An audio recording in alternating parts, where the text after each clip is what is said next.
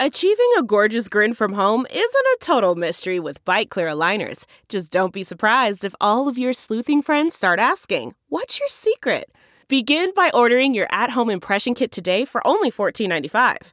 Bite Clear aligners are doctor-directed and delivered to your door.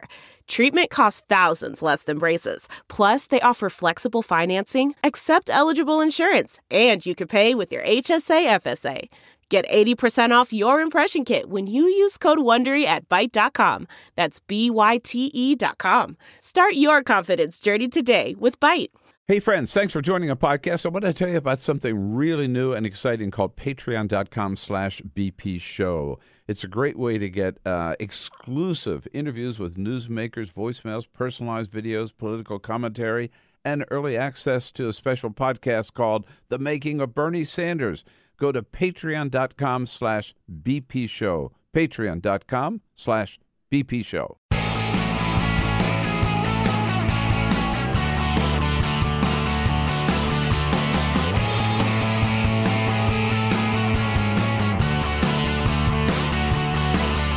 Giving you everything you need to fight the Trump administration.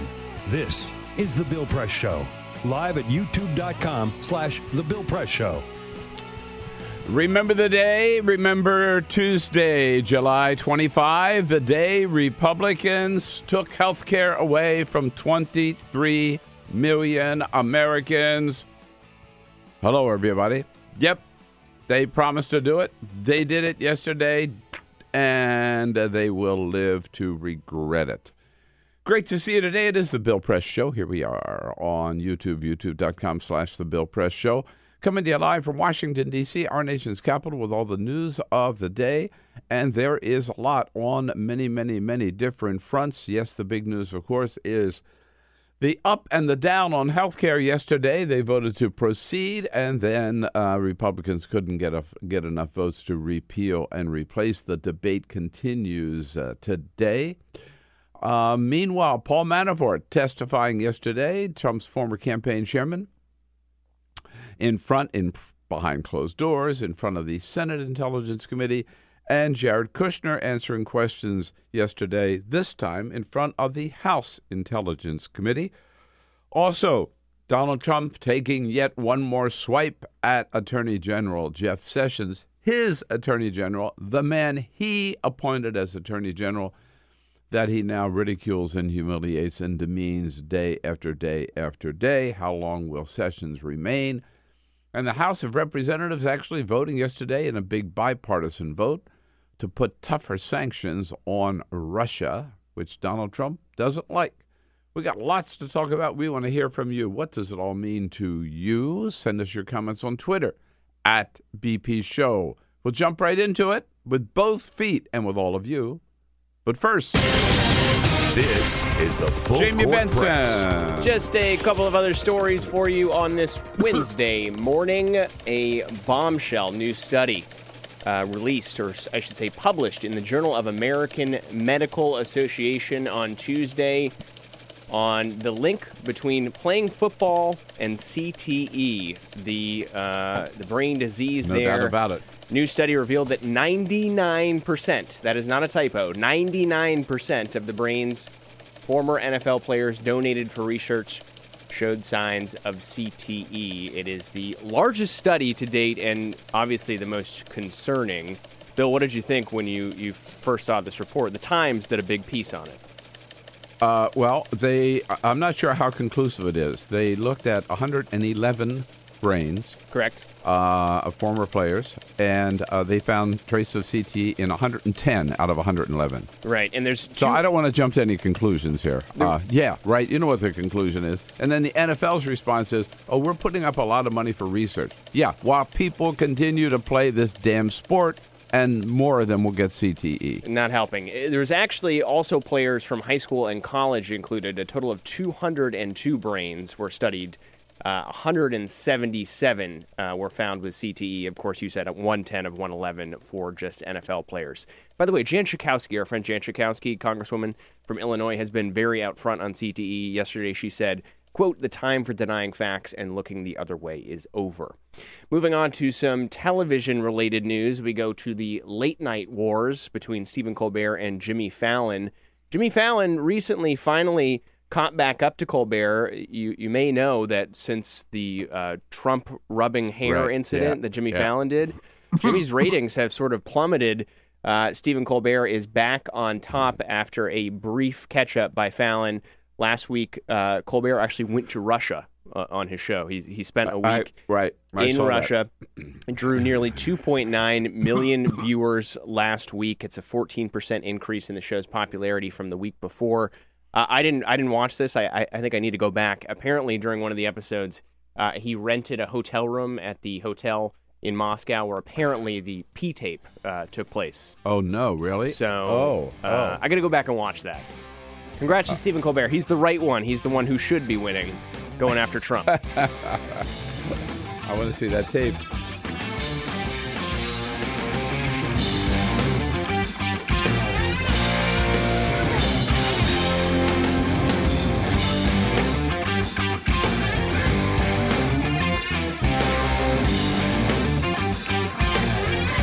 On your radio, on TV, and online. This is The Bill Press Show. Hey, hello, everybody. What do you say? Wednesday, middle of the week, and boy, there's been so much news this week, it seems like, I don't know. We've had 6 months of news all in 3 days.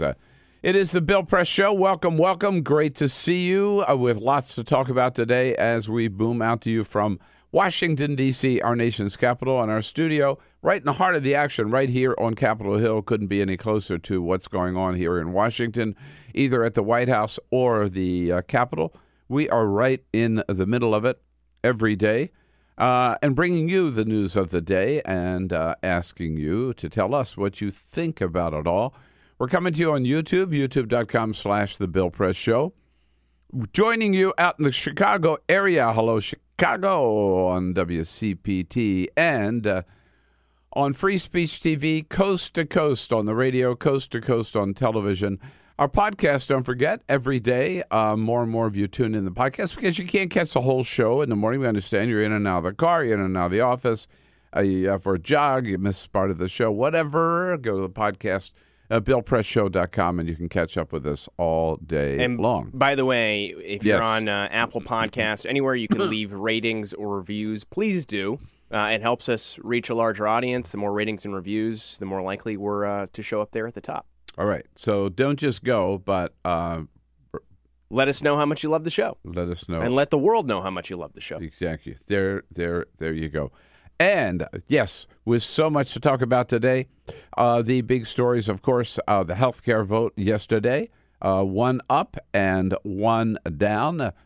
Donald Trump, for a big campaign rally last night in Ohio, celebrating that first vote in the Senate before he left, and also taking advantage of an opportunity in the Rose Garden yesterday with the Prime Minister of Lebanon to smear Jeff Sessions, his attorney general, yet one more time, regret that he ever appointed him, and suggesting that Sessions was not doing his job.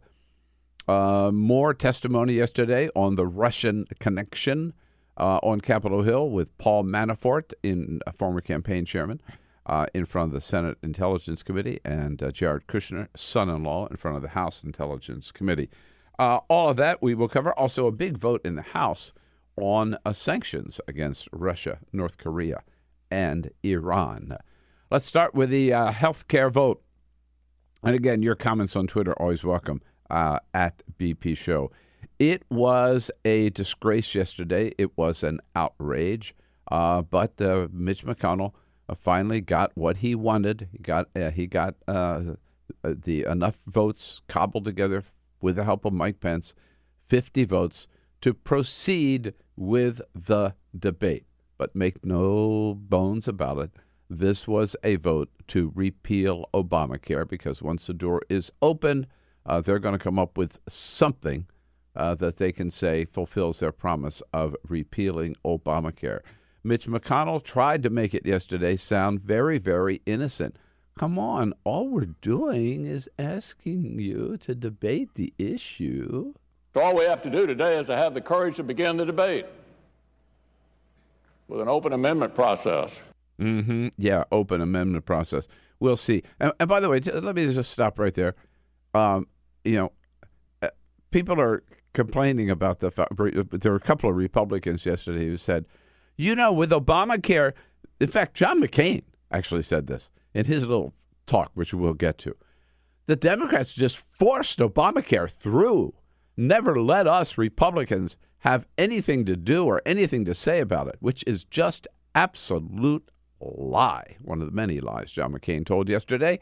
The fact is that there was a year and a half of debate before Obamacare was passed, and there were hearings after hearing after hearing, public testimony, debates, and Republicans offered, thanks to the New York Times, put this together, 182 amendments to Obamacare. Democrats have had a chance to offer 0 amendments to this Republican plan in the Senate because there have been not one single hearing on it. So what Mitch McConnell said yesterday is this was a trap to vote for this motion to proceed, and shame on any Republican senators, including John McCain, who did so. Chuck Schumer called it out yesterday and said, don't be fooled. Don't be fooled by this ruse. A vote in favor of the motion to proceed will mean deep cuts to Medicaid, maybe even deeper than in the House bill. Yep. Anybody who voted to proceed with debate yesterday is responsible for killing Obamacare, no matter what they say. And that includes everybody, every Republican, except Susan Collins and Lisa Murkowski. Dean Heller and Mike Lee and all those other phonies, right, who said, Shelley Moore Capito, we're not sure we're going to vote for this or not. They all went along, except for Lisa Murkowski and Susan Collins.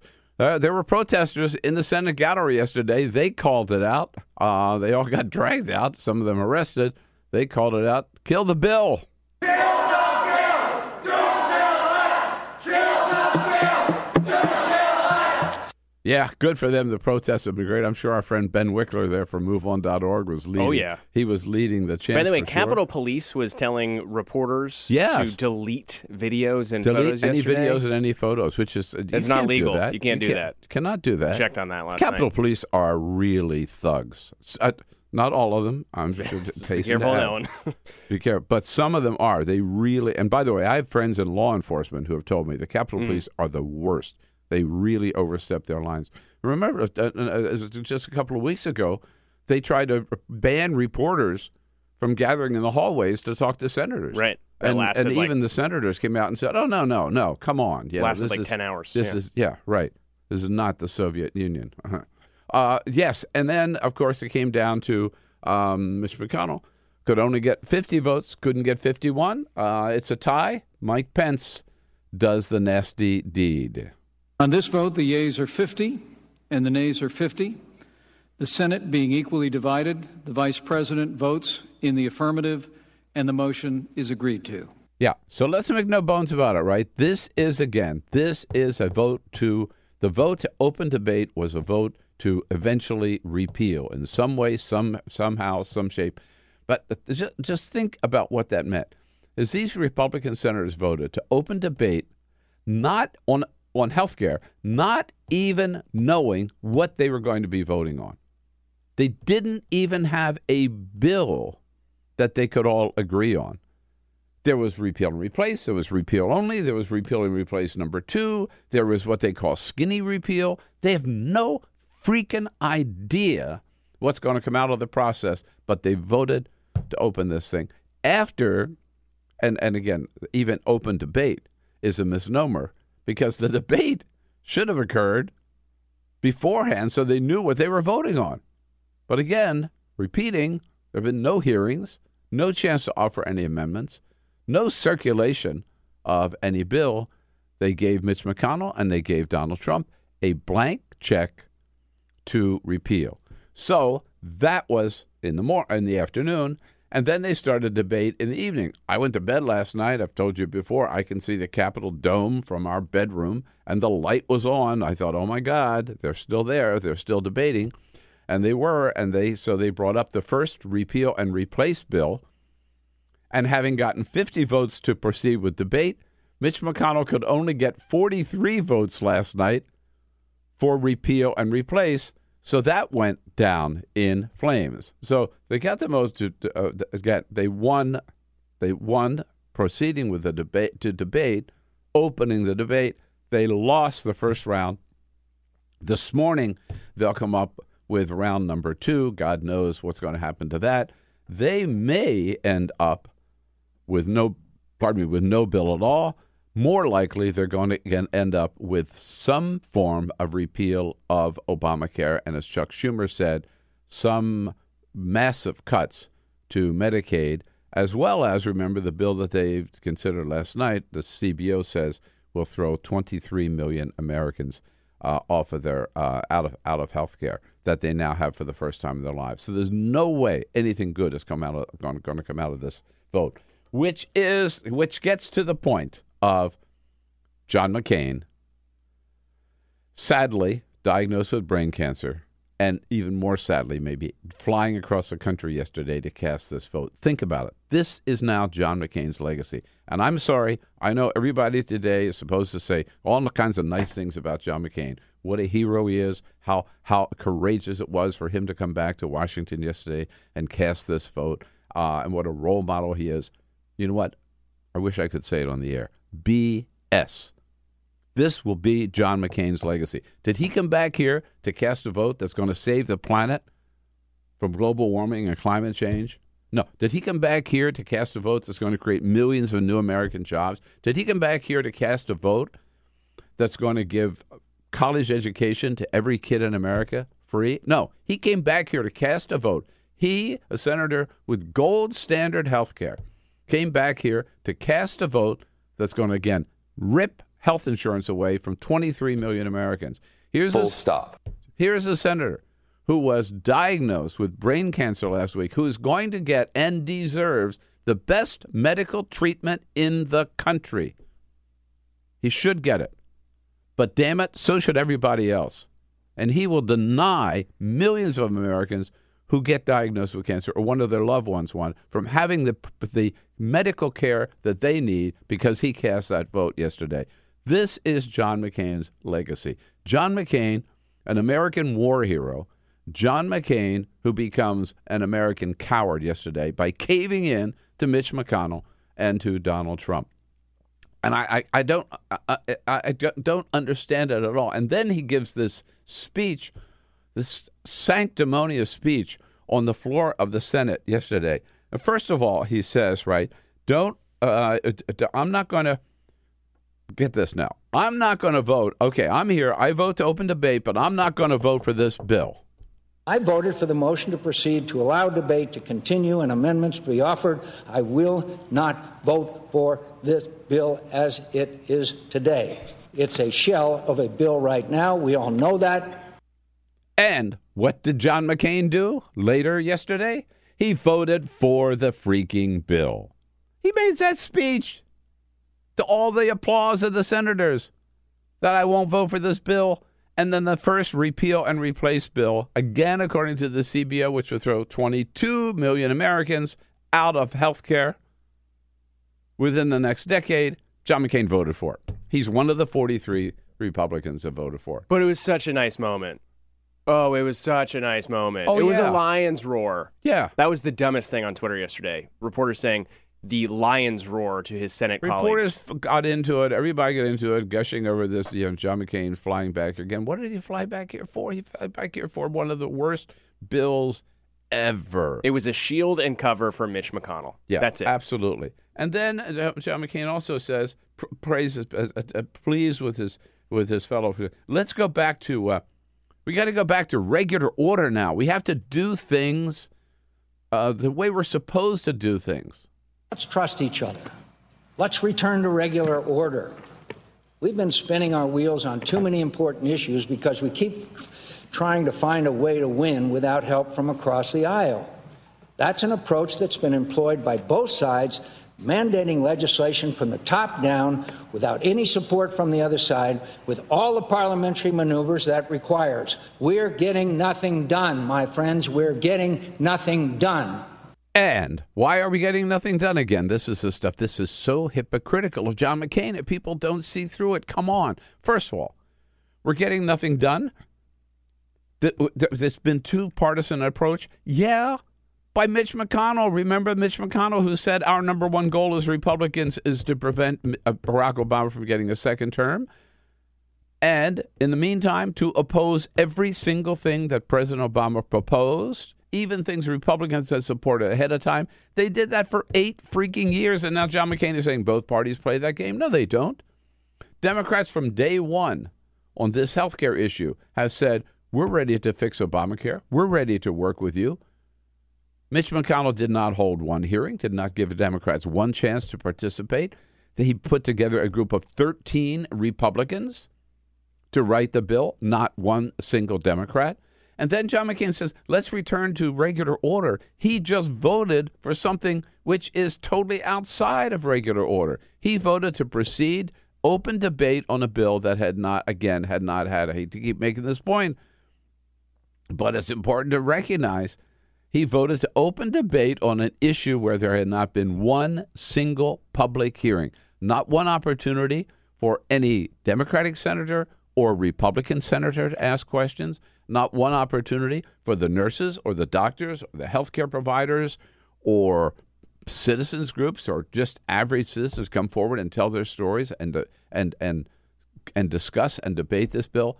This was the total contradiction to regular order, and John McCain votes for it and then pleads, let's go back to regular order. I mean, he cannot have it both ways, and that's exactly what he was trying to do yesterday. I'm telling you, I think he destroyed his reputation yesterday. John McCain's legacy will be this vote against, it's not just against Obamacare, it's against the basic principle that every American, every single American should have health care as a matter of right. It's not a privilege. It's a right as an American and should be considered that.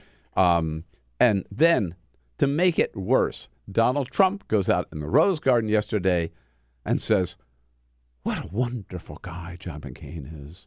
I want to thank Senator John McCain. Very brave man. He made a tough trip to get here and vote. So we want to thank Senator McCain and all of the Republicans. Oh, gag me with a spoon. Yeah, the same Donald Trump who called John McCain a coward during the campaign because he was a prisoner of war. And you don't, prisoners of war are not heroes, said Donald Trump at the time. And now John McCain, who was so humiliated and embarrassed by Donald Trump during the campaign, flies all the way across the country yesterday to kiss Donald Trump's ass. Why? How can he do that? How can he look himself in the mirror after having done that yesterday? This is a Bill Press Show breaking news update. Donald Trump has tweeted. Oh. It's a real juicy one. This was 9 minutes ago. Donald Trump on Twitter. Senator Lisa Murkowski, she's tagged in the tweet, of the great state of Alaska, really let the Republicans and our country down yesterday. Too bad. Well, he'll go out after them. He'll go after Susan Collins next, I guess, right? Yeah. I'm surprised Susan wasn't included in it. I assume there'll be a follow-up tweet. They'll probably. He started tweeting. Yeah. He tweeted earlier this morning about going to Ohio. Yeah, I saw that. Right. Now the healthcare tweets begin. Right. And in the wake of the vote yesterday, the response was now Mitch McConnell saying, well, we've got all the parties now. All the parties have to work together. The parties need to come together. Some issues are just more partisan than others, and I think we can all stipulate that health care has not been a subject of bipartisanship over the last 7 years. I've said it before. It's just you just wonder why lightning doesn't strike when they tell such lies. Is there a God or is there not? I mean, how can he say that? This is a guy, again, who shut Democrats completely out of the process. Completely out of the process. Even your moderate Democrats like Joe Manchin, And Angus King and others who all said, no, we want to work together. We're ready to sit down. We got some ideas. You got some ideas. Let's get together the way we used to do it. Mitch McConnell said, no. We're going to do this with Democrats only. And he called Democrats obstructionists all the way. And then yesterday he says, yeah, the parties have to work together. Bernie Sanders had it right yesterday. He's speaking, I believe this is in his speech to the NAACP yesterday. He called this bill exactly what it is. This is the most dangerous and destructive piece of legislation ever to be discussed on the floor of the Senate in the modern history of our country. Exactly. And mark my words, Republicans will rue the day. They will regret this vote because now they own health care. And they're going to repeal Obamacare, and it's going to come back in 2018 and bite them in the ass. You watch. The same thing that happened to Bill Clinton and to Barack Obama when they lost big time in the first midterm elections of their presidency over the health care issue. It's going to happen to the Republicans in 2018. The difference is Bill Clinton and Barack Obama were trying to do the right thing. Republicans have done the wrong thing.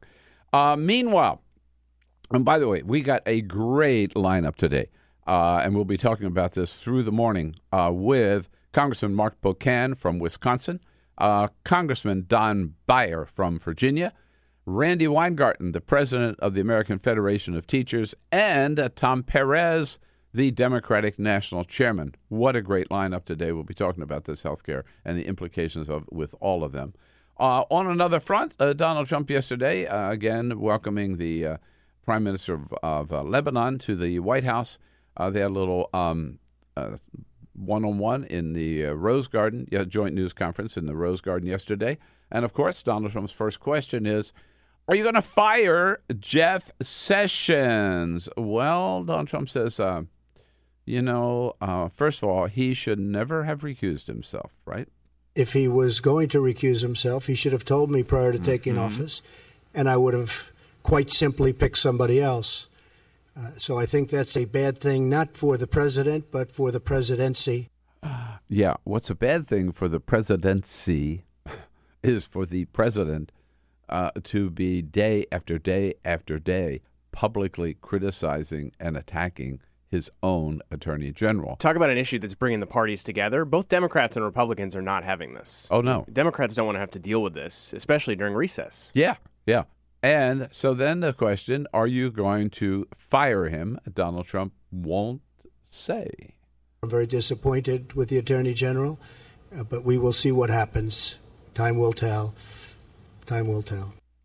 It is interesting. It's a side of Donald Trump that seems to be coming out, by the way. I never thought I'd be defending Jeff Sessions, but because I think he's the worst possible attorney general. At the same time,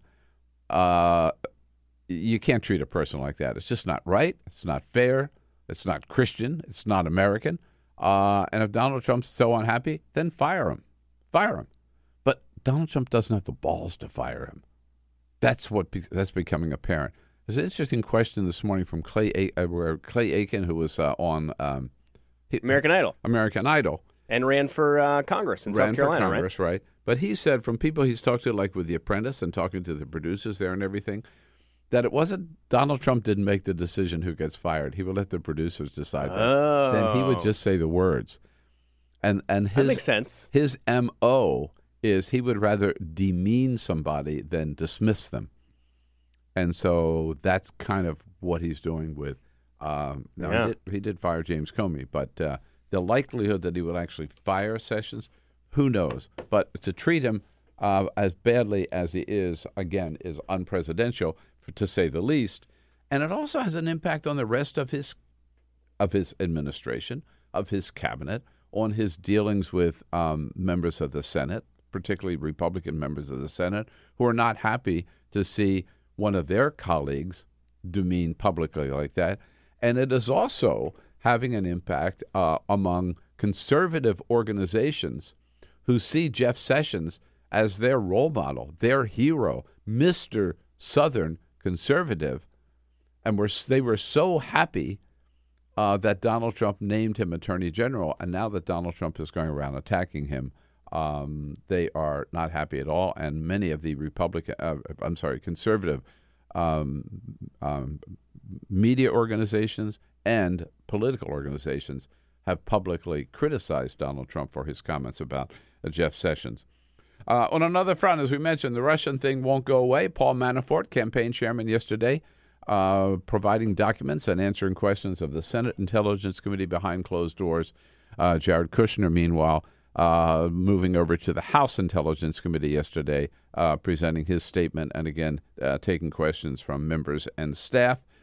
And in the House of Representatives yesterday, a big Republican vote on sanctions, something that the Trump White House asked them not to do. The House went ahead and voted in a big bipartisan vote to increase sanctions on Russia, on North Korea, and Iran. That moves over to the Senate, which has already indicated its willingness to do the same, which is setting up a big decision for Donald Trump. He wants a free hand to lift those sanctions for his buddy Vladimir Putin. The House and the Senate are both saying, no, we don't want to give you that authority. We want to take that authority away, and we want to make the sanctions even tougher. Again, so you see, so much going on, and we left a lot of it unsaid yet. But we got time, and we got some great guests to talk. Congressman Mark Pocan, who is the vice chair of the Progressive Caucus, starts us off a little bit later. Again, Congressman Don Beyer, DNC Chair Tom Perez, and AFT President Randi Weingarten on this Wednesday, July 26th.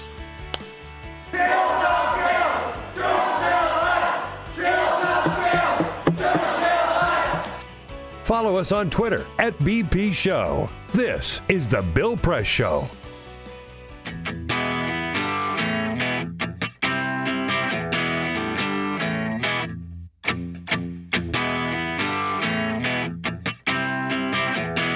Same great show, new great channel. Stream live video at youtube.com/The Bill Press Show. How about it? Here we go. Wednesday, July 26th. Hello, everybody. Great to see you today. It is the Bill Press Show live from our nation's capital, Washington, D.C., with all the news of the day, breaking news of the day here in Washington. And we're brought to you today by the American Federation of Government Employees. Yeah, we salute them. These are the men and women who keep our federal agencies running day in and day out under the leadership of President J. David Cox. They are on the front lines. And we salute their good work and their support of the program. With so much happening on Capitol Hill, it keeps members of Congress running day and night, early in the morning even. And Congressman Mark Pocan starts the day with us today from Wisconsin's 2nd Congressional District. Not only full-time job of representing the 2nd District of Wisconsin, but he is also the vice chair of the Progressive Caucus. Hello, Congressman. Yeah, thanks, Bill. Great to see you again. Let me move that microphone over so we can all hear you. So yesterday, Republicans did what they had promised to do, right?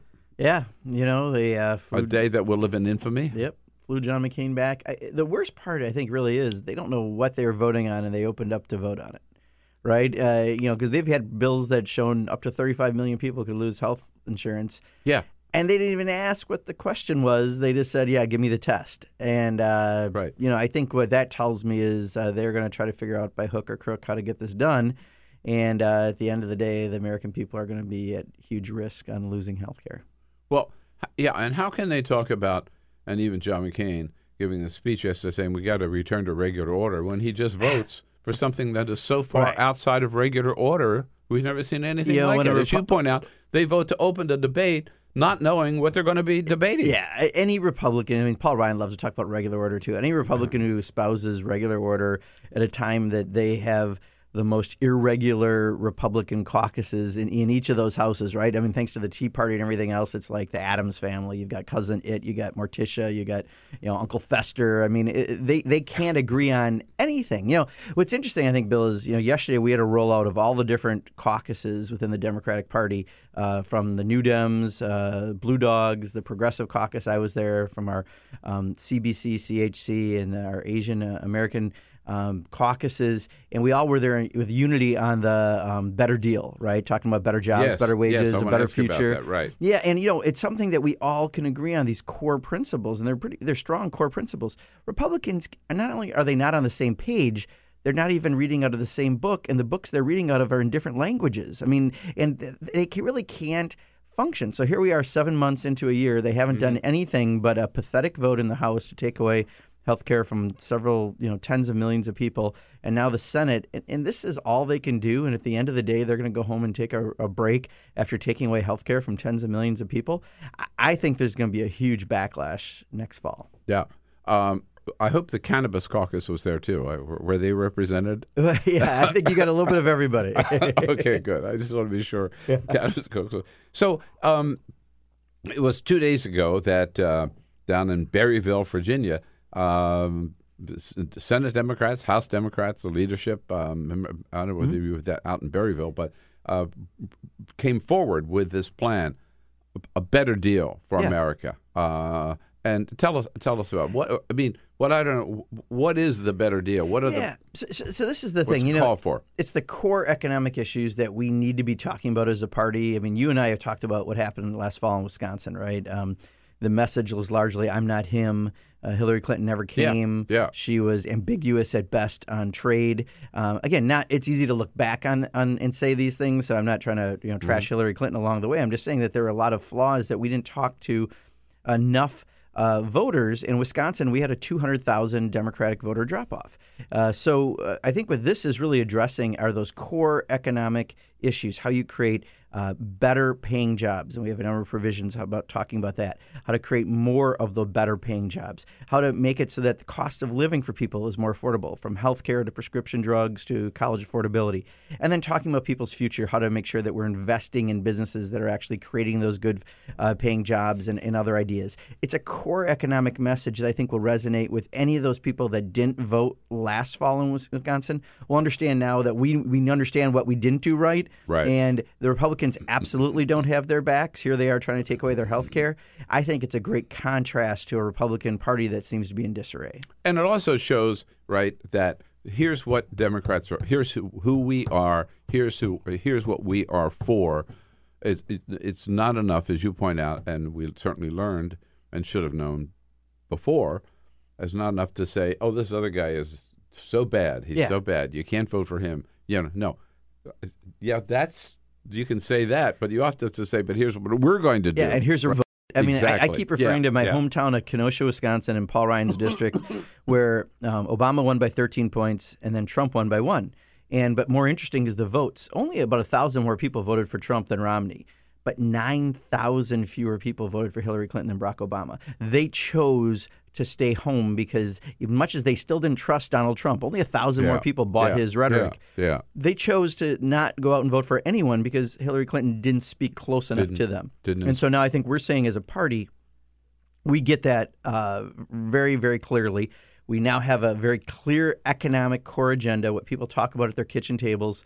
Can they afford their rent or mortgage? Can they have health care for their families? Can they send their kids to college if they want to go? And can they take a family vacation? That's what real people talk about. And then you can talk about all those other issues that are out there. But unless you are engaging at that level, you're not engaging. So is this is it like in written form? Is it something that all Democrats are going to be talking about? Yeah, there's actually 12 different, I think, papers on some of the issues that make up those three parts, the better jobs, better wages, and better future. And what was interesting, again, is you had the Blue Dogs, which is our most conservative element within the party, the New Dems, which is our more moderate / I guess corporate, some people would say, wing of the party, and the Progressive Caucus, our largest values-based caucus, all standing together because we saw these core principles as something we agree on. Now, we might have other issues where we go in different directions, but on those core economic principles, we know what we've got to turn around to make people's lives better.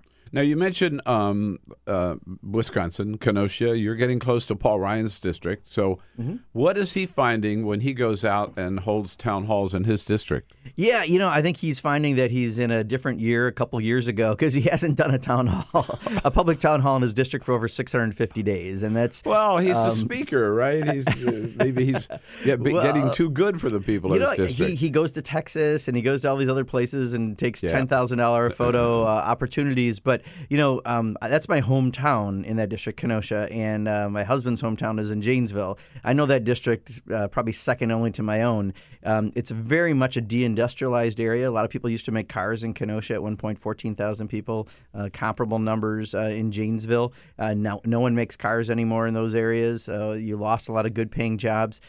Paul doesn't, in my opinion, represent that district especially well. No one is saying, my priority is I lost this great-paying job. Now please take away my health care. That's not what's happening. But if he would have a public town hall, he would hear those things. So I've actually done 4 public town halls in his district this year alone. Really? Yeah. 4 different counties.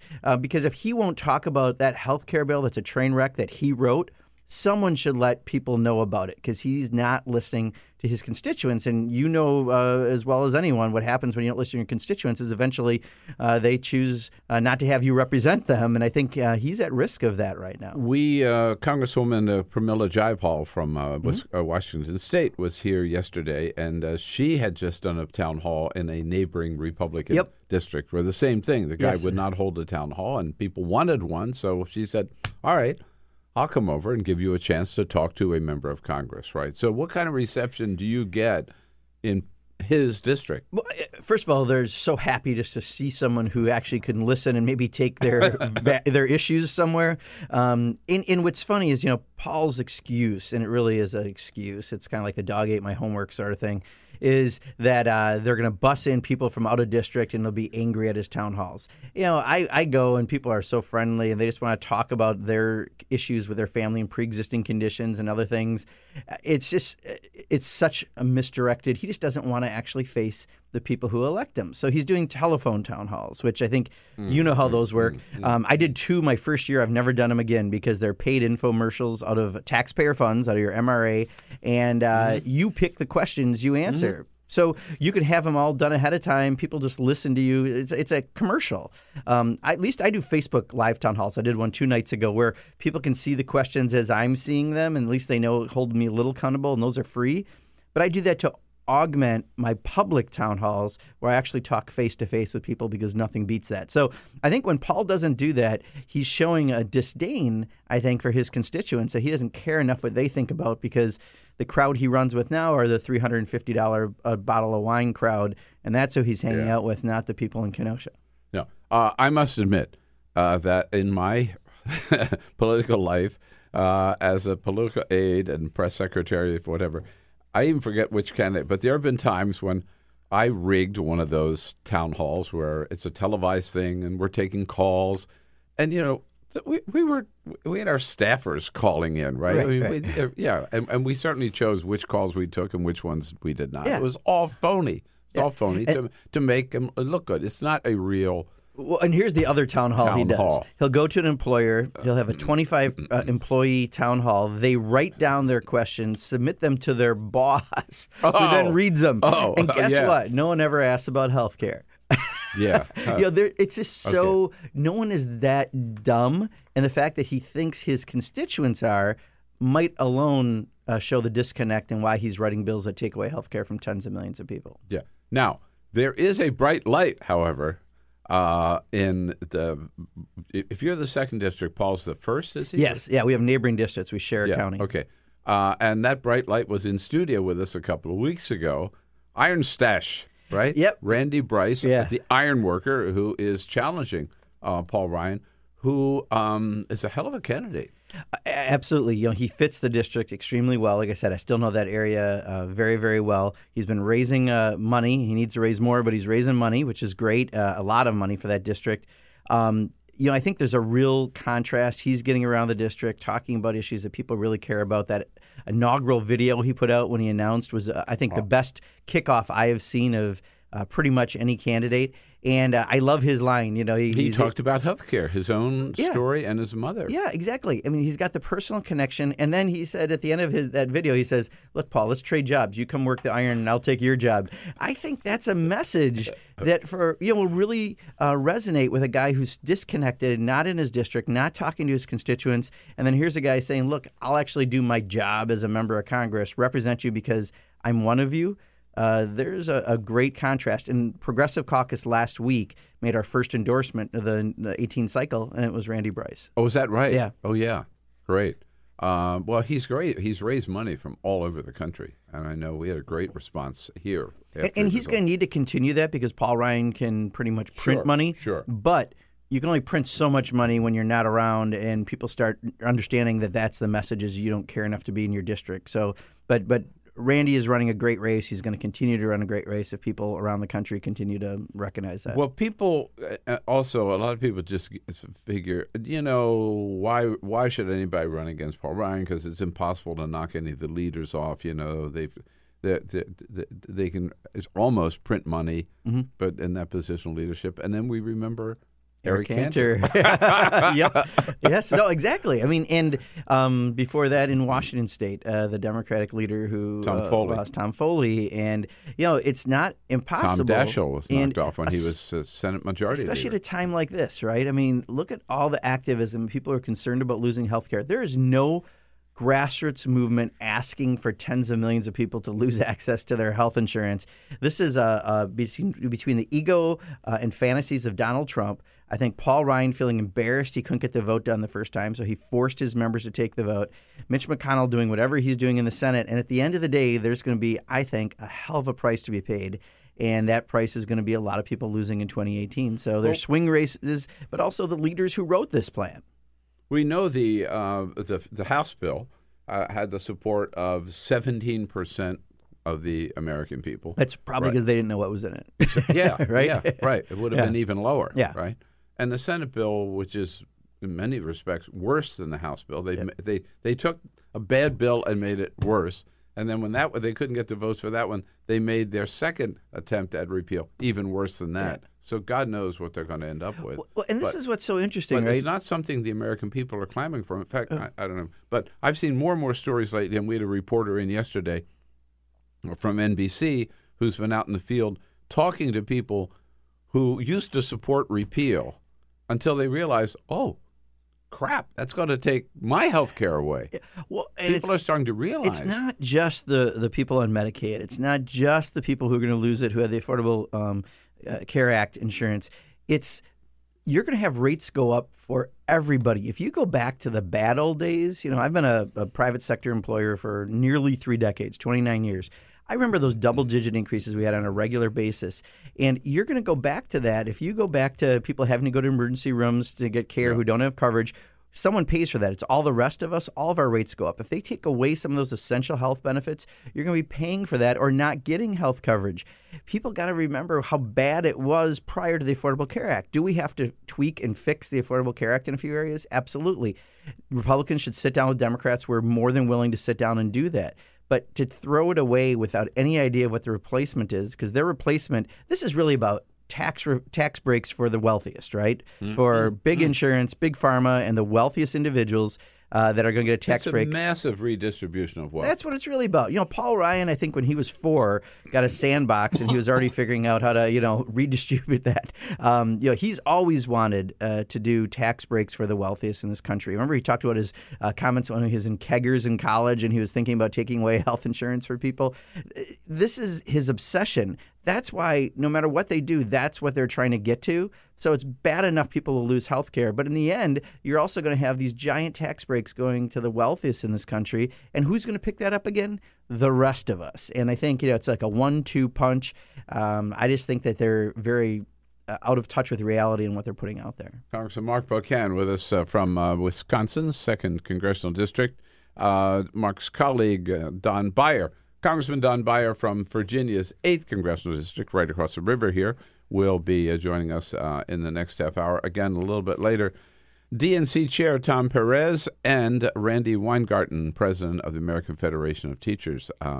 We got all the heavy hitters today. It's a great lineup, yeah. There you go. Don is one of the nicest guys. I love serving with him. And yesterday, Tom Perez followed me on a different thing. And Randi Weingarten, I was on a rally with fairly recently. She's awesome. So yeah, great absolutely. Group. No, we got all the heavy hitters in today. So on another issue, the Donald Trump is convinced that he would have won the popular vote if only 3 to 5 million people had not voted illegally for Hillary Clinton. He won't let go of that, and so he's appointed this commission, the Voter Fraud Commission, right? or voter suppression commission, as some people call it, to prove that this is true. And they've asked every state to provide all the information on who voted and who didn't vote in their state. Is Wisconsin going to comply? Well, we're trying to stop it right now. We just did a letter from Gwen Moore, Ron Kine, and myself, the 3 Democrats in our delegation, asking them not to. Their initial reaction was not to provide all the data that they're asking for. But let's talk about this commission. It's run by the guy who is infamous for the interstate cross-check process, right, to take away and purge millions of people from the voter rolls to begin with. So he's a part of that. This is the Secretary of State of Kansas. Yes, yeah, exactly. Kovac, right? Yeah, Kovac. Yeah, yep. Isn't it Jamie Kovac? Kovac. Yep, Kovac. Yeah. Kovac. And so this is already his record, is purging people that way who might have had, like, if your name is Jesse Rodriguez and you're another Jesse Rodriguez in Oklahoma, clearly you're the same Jesse Rodriguez, even if your middle names are different or your dates of birth are different or anything, and they drop people, right? But I think he even goes so far as if you are the same person and you moved and your name is in 2 states, then you're dropped. Right, which doesn't mean you're voting in 2 states. No, exactly. I mean, I moved from California to D.C., right? Mm-hmm. I didn't call California and say, hey, we're moving, take us off the voter rolls. I just never showed up to vote there, right? I mean, actually, well, that's a long story. But this is the purging of millions of voters, right? So now they want to run this commission, and they want all this data on you. Well, a couple things. One, first of all, this is to just continue to purge voters, to get rid of more legitimate voters, because they're trying to get to the point that they have the voters they want rather than the voters picking their elected officials. They want to pick their voters.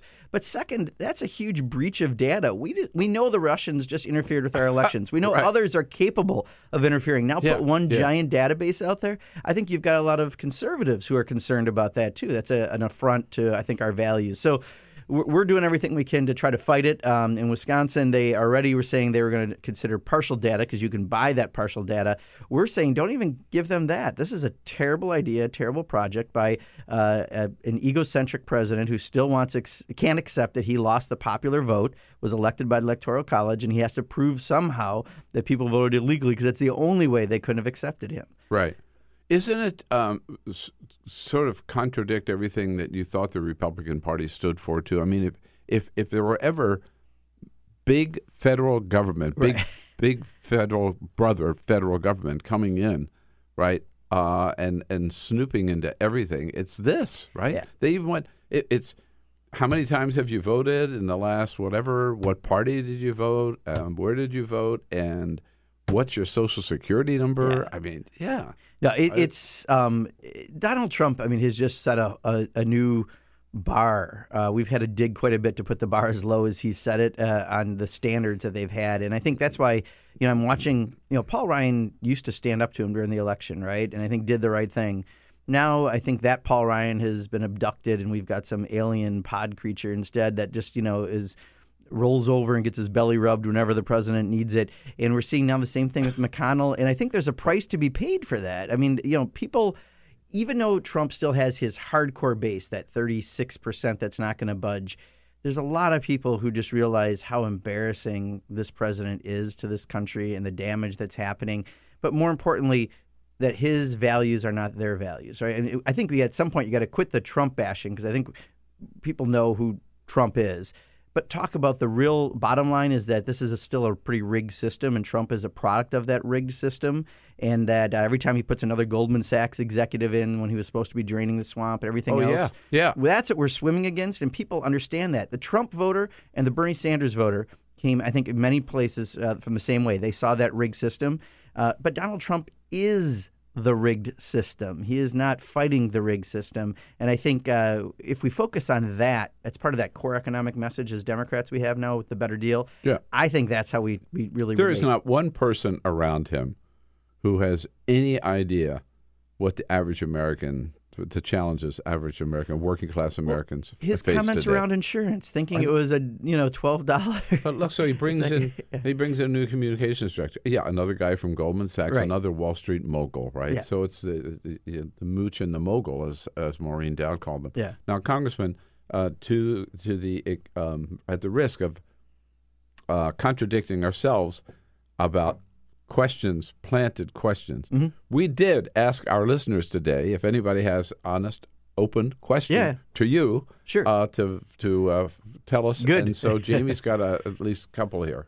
Right. All right, so I want to start with These are unfiltered. Unfiltered questions on Twitter, on our Twitter at BP Show. This is from at Pause the Process, MF Hire on Twitter. Okay. Congressman, with ACA under threat, is single-payer health care the top priority of the Progressive Caucus? They also add, you're among the best in Congress. Well, there you go. Thank you very much. I appreciate that. We've been promoting our Medicare for All single-payer plan very extensively. We have 115 sponsors in Congress now, the top we've ever had. So, yes. John Conyers has been working on that a long absolutely. time. And you know what? We had people like Joe Crowley, our caucus chair, signed on recently. We're getting a lot of people including in leadership, to be looking at it because we are kind of relentless in putting it out there. What we're clearly seeing is while we need to right now fix the Affordable Care Act so tens of millions of people don't lose access to health insurance, clearly this debate has shown us aspirationally we need to make sure health care is a right for every single person. You can best do that through a Medicare for All plan, and it is a top priority. It is exciting to see that Medicare for All single payer is getting more and more attention. Even Chuck Schumer said, yes, it's on the table. Exactly. Jamie, another quick one. One more quick question. I think this is a good place to end. This is at Coach Leah on Twitter, tweeting to us at BP Show. She wants to know who you think the new face of the Democratic Party is. Wow, I don't think we have to have a single face. In fact, I think we're better when we don't have a single face. But there are a lot of folks who are Chuck Schumer alone being new and bringing into his leadership team people like Tammy Baldwin from Wisconsin, Bernie Sanders, Elizabeth Warren. I think those were great add-ons to make it a more progressive, connected leadership. And the same thing on the House side. We now have a great communications team that just came up with this better deal. We've got a lot of great people. I don't think you need a single face. I think we just need to be having the right messaging and making sure that people get a chance to get out to vote. Well, one great face for the Democratic Party, Congressman Don Beyer, your colleague, great guy. joins us next. Thank you, Congressman. Is the Bill Press Show. Hey, everybody, this is Bill Press. Thanks for listening to the Bill Press and Friends podcast. And now, do yourself a favor. If you haven't already done so, subscribe to the show on iTunes. Here's what you do. Just search for the Bill Press Show. Then you can take us with you and listen in anywhere you go. And you'll get new shows from us as soon as they're posted. And one more thing. If you really enjoy Bill Press and Friends, please help us grow by telling a friend, writing a review, and giving us a rating on iTunes. It's so great to have you on board. Many thanks.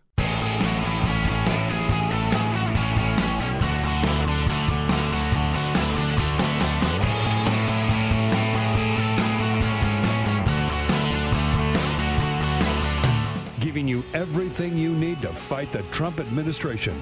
This is The Bill Press Show. Live at youtube.com/The Bill Press Show.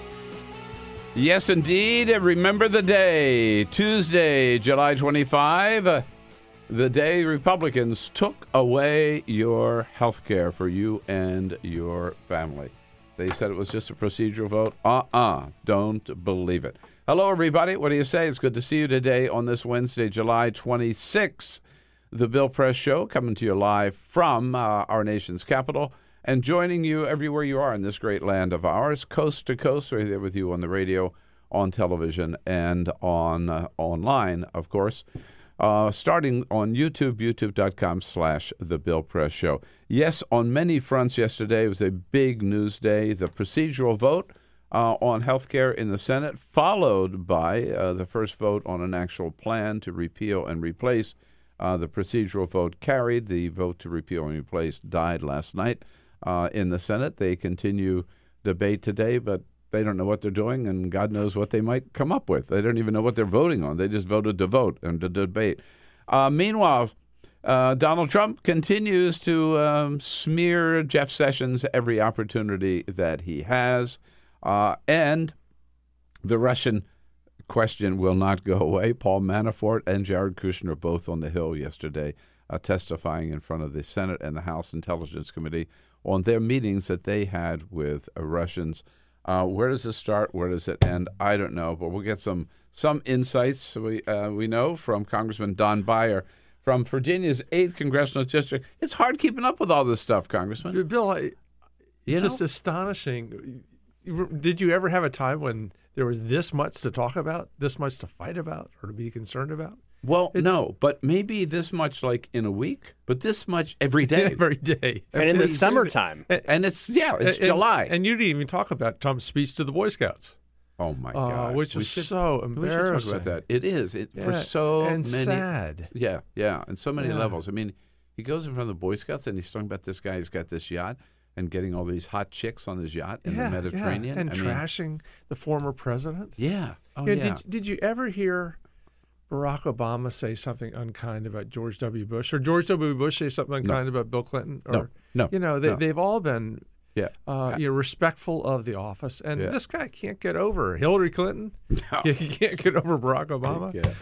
So Congressman Don Beyer here with us for this first half hour, and then we're going to be joined by Tom Perez, the chair of the DNC, and Randi Weingarten, president of the American Federation of Teachers. But first, we've got a couple of big headlines is the here. Full Court Press. Just a couple of other stories for you on this Wednesday morning. We begin with a new poll out this morning from Politico and Morning Consult. It involves some topics we talked about with Mark Pocan.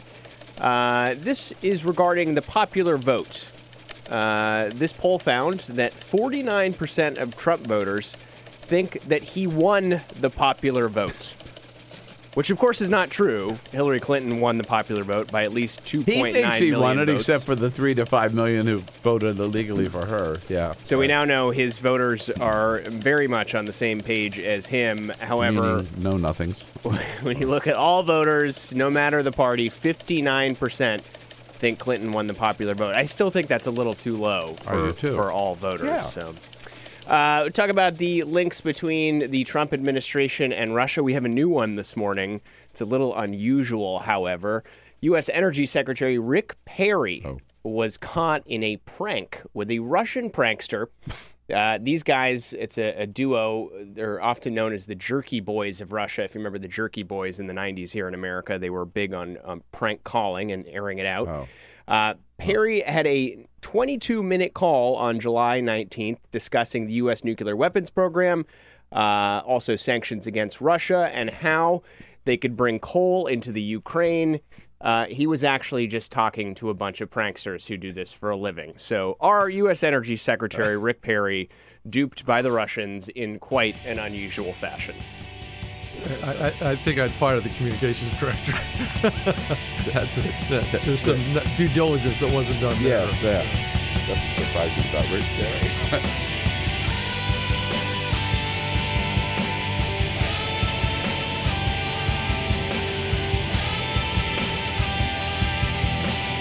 On your radio, on TV, and online.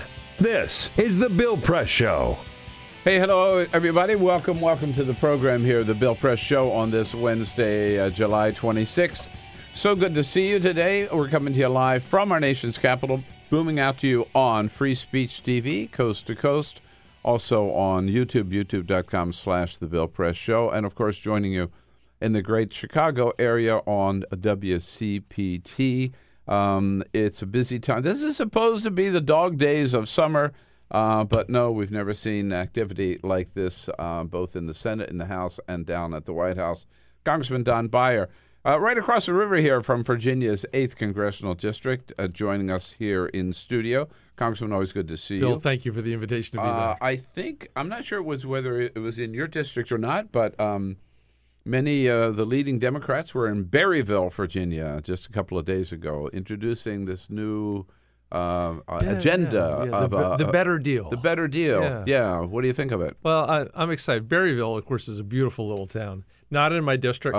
When I was lieutenant governor many decades ago, it was part of my responsibility. Yeah. It's in Clark County, which is Virginia's smallest county, and actually the home of Harry Byrd. Is that right? Yeah, which that didn't come up the other day. No, right. But it's nice the way it's, after we lost the election, Hillary won the popular vote, of course, but we lost the election. There's so much internal discussion about what does it mean to be a Democrat? What's the Democratic Party stand for? And I can tell you in a sentence that we're the ones fighting for the little guys. We're fighting for people that are powerless.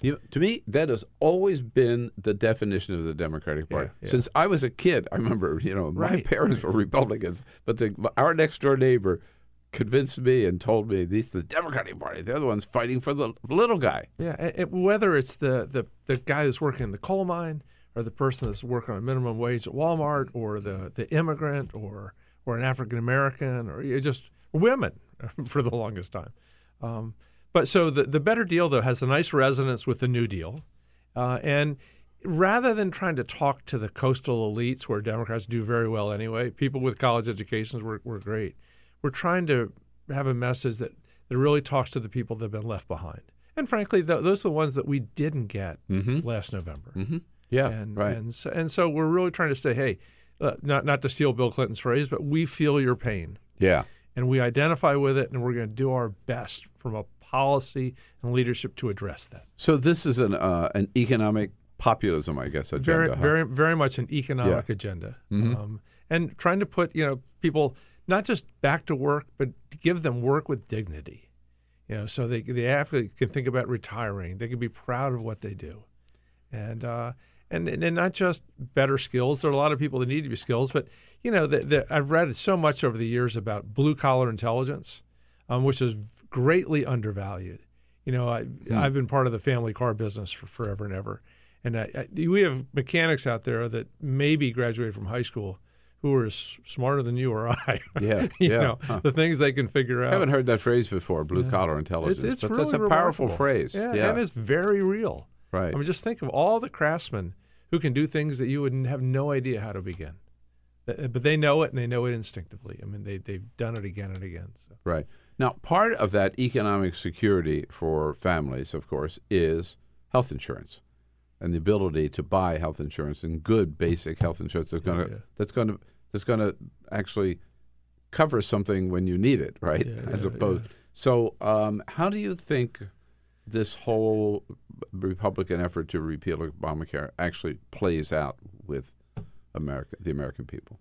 Well, my deep hope is that the Republicans ultimately this week can't come up with anything, or if they come up with something that is so thin that they send it back to the House and there's nothing really to approve. That would be the best outcome of this, right? Yeah, they vote to proceed with the vote, and then they can't come up with anything, and so exactly. They finally end up doing what they should have done in the first place, which would be to fix Obamacare. Exactly right. And it's always really important to celebrate the incredible things that Obamacare has done, that the 20-plus million people covered, the lowest rate of teen pregnancy in the history of the country.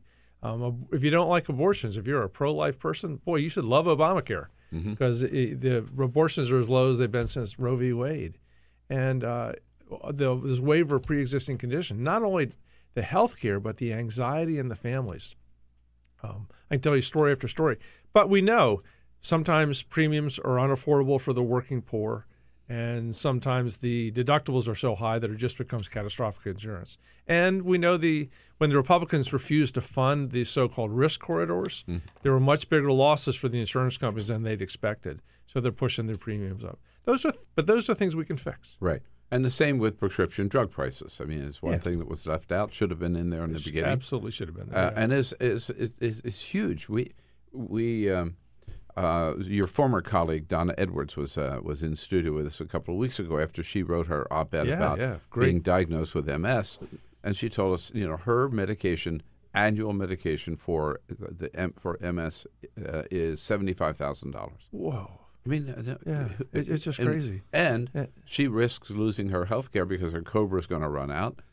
She's under Obamacare because as a member of Congress, you have to be under Obamacare, right? Exactly. Part of the bill. Yeah. And so she now has the COBRA. That runs out. If that runs out and the Republicans pass this plan. Absolutely. And then she goes to get insurance someplace, and she's got a pre-existing condition. Exactly. Now, Ted Cruz says she can still get insurance. She's just going to have to pay a premium appropriate to the condition she has, which will be a $75,000 a year premium. Yeah, which people cannot afford, right? And Ted Cruz also, isn't it? I heard him again yesterday, Congressman. He wants people. He wants these these insurance plans that you could basically pick up for just a few bucks, right? But they won't cover anything. I know. So why bother? Yeah, you've often seen those. People would come by the dealerships and try to sell these things for $1 a week, and people would get suckered into them, and they don't pay anything.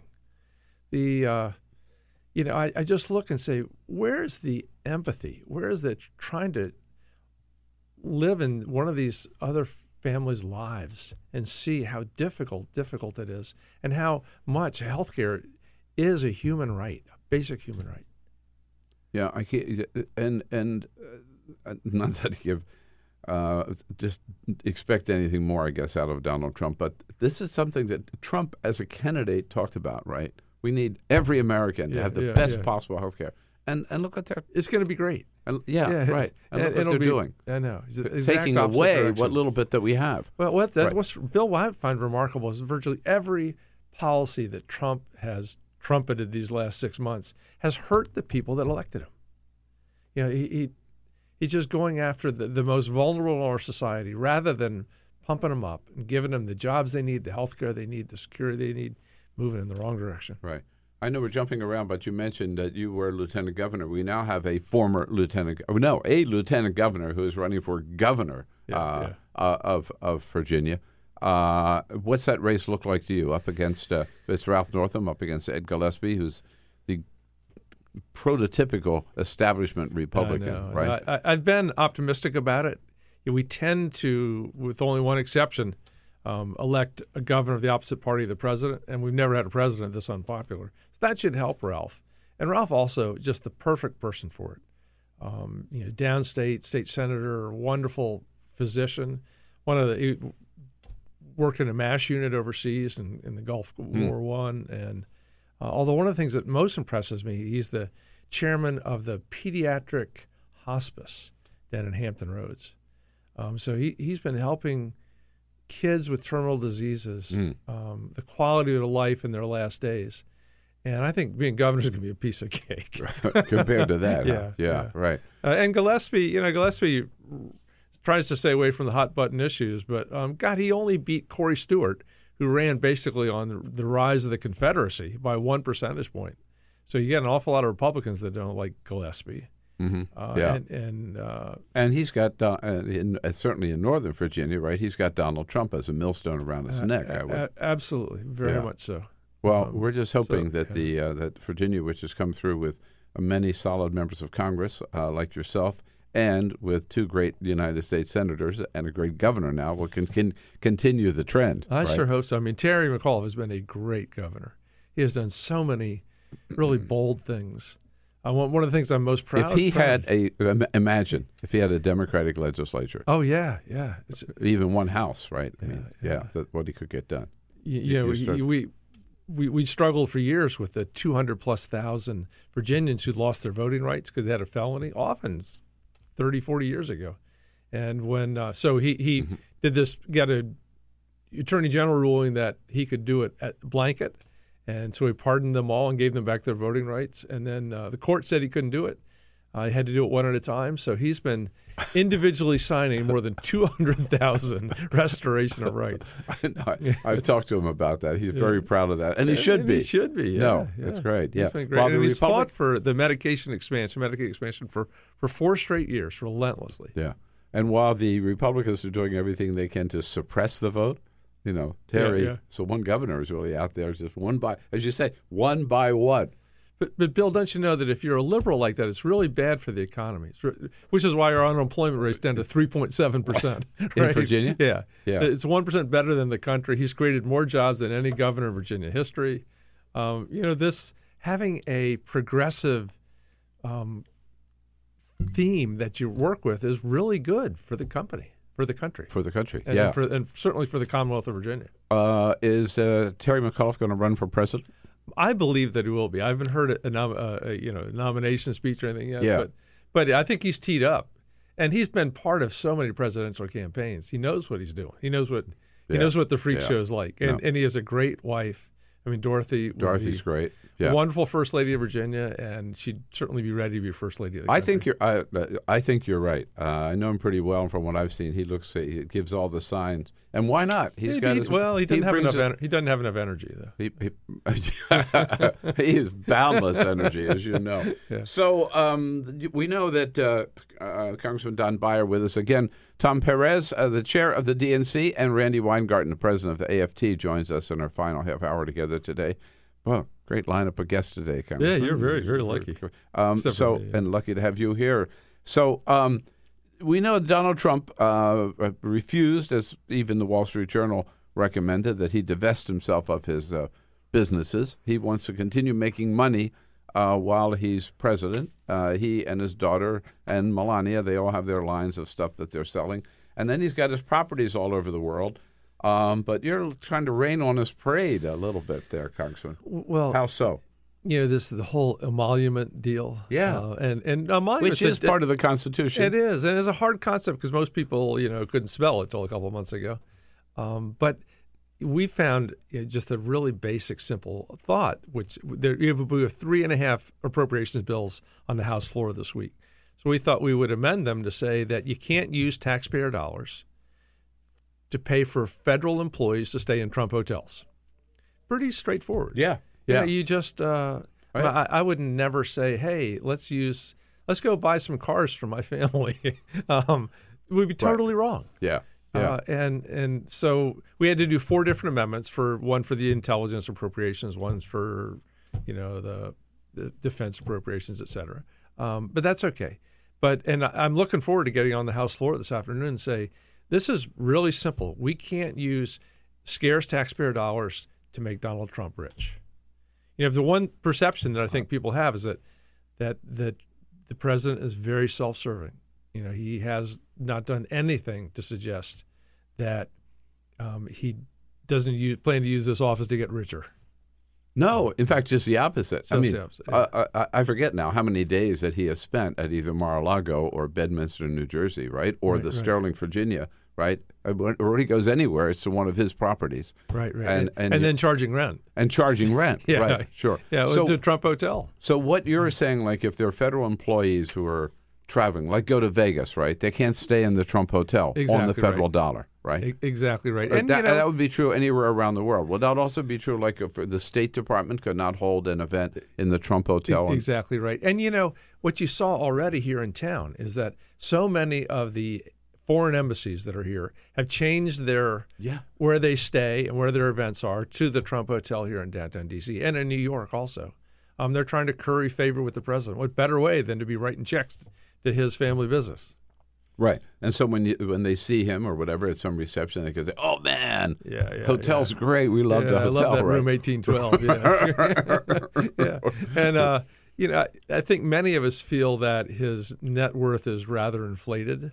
That a lot of this is a house of cards when you figure U.S. and European banks haven't wanted to lend to him, which is why we'd love to follow the money trail back to the Russian banks. Yeah, and we will someday. I think. We're counting on Robert Mueller getting into that. Exactly. Yeah. Right. Yeah. I mean, he's rich enough, but so these amendments, not just one amendment, they come up today, right? On the floor. Exactly. They could come up today on the floor. Exactly. Yeah. They had to be 4 amendments. They had to be one for each appropriations bill, but it's the same amendment. It says no taxpayer dollars to pay for people federal employees to travel and stay at Trump hotels. Which, by the way, after that the sad GSA bash in Vegas a couple of years ago, and the Obama administration very much cut back with Congress on federal employee travel.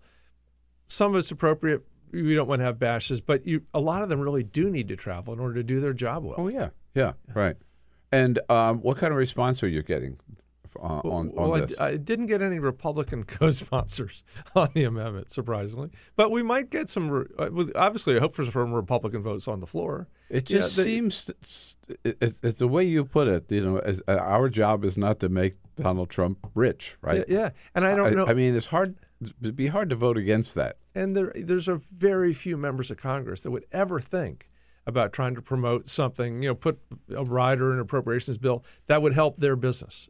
I was going to say, it seems to me that you, with your family and the car dealership, have the best one to put forward something like this, because you could say you would never consider passing legislation so that the House of Representatives would have to buy all their new vehicles from Don Beyer. Right. I think all government vehicles have to be Volvos from now on. There you go, right. Yeah, and or Subaru, it would take about a New York minute to have an ethics complaint, which would be valid. Right. Yeah. And there are a couple of lawsuits against Donald Trump on the emoluments clause, too, exactly, which are proceeding. slowly, as they always do in the courts. But meanwhile, this will be interesting to watch. Again, I think it'll be hard for anybody to get out there and defend voting against this. Yeah. And they'll have to vote one way or the other, right? Well, the key will be the Rules Committee is the first gatekeeper, and if they decide that it's not relevant, I think the germaneness is the question that they usually ask. Is it germane to the bill at hand? It clearly is. But a lot of times they say, just for political reasons, no, but we don't approve that amendment. Right. Congressman Don Beyer with us, Virginia's 8th Congressional District. So, Congressman, there's one other issue that I've been reading about where you've gotten a little criticism, perhaps, because you insist on flying the rainbow flag in front of your office. Isn't that terrible? I first, my friend Alan Lowenthal, who is a member of Congress from Long Beach, California, and I think maybe the only registered psychotherapist in Congress, was flying that flag on his front door back in January, I think. And some fairly conservative person came by, yanked it off, and started stomping on it. And Capitol Police ultimately pulled him away. And I was talking to Alan, he's a good friend, and I thought, I should do the same thing. Not tear it down, but to make that statement. Mm-hmm. And we had one young man working for us who'd been president of his LGBT group in college, and so he had the flag, and we put it up, and it's been a wonderful thing. It's something that many people comment on, but now we're being sued by this crazy guy, suing I guess 4 of us: Earl Blumenauer and Susan Allen and Alan Lowenthal and me. And somehow he says this is a violation of church and state or some crazy thing. But I'm very proud. We're back to what's the Republican Party mean? So we're standing up for the little guys. And when I was growing up, I didn't know any gay people because everyone was in the closet because it was just so hard to be openly gay in America.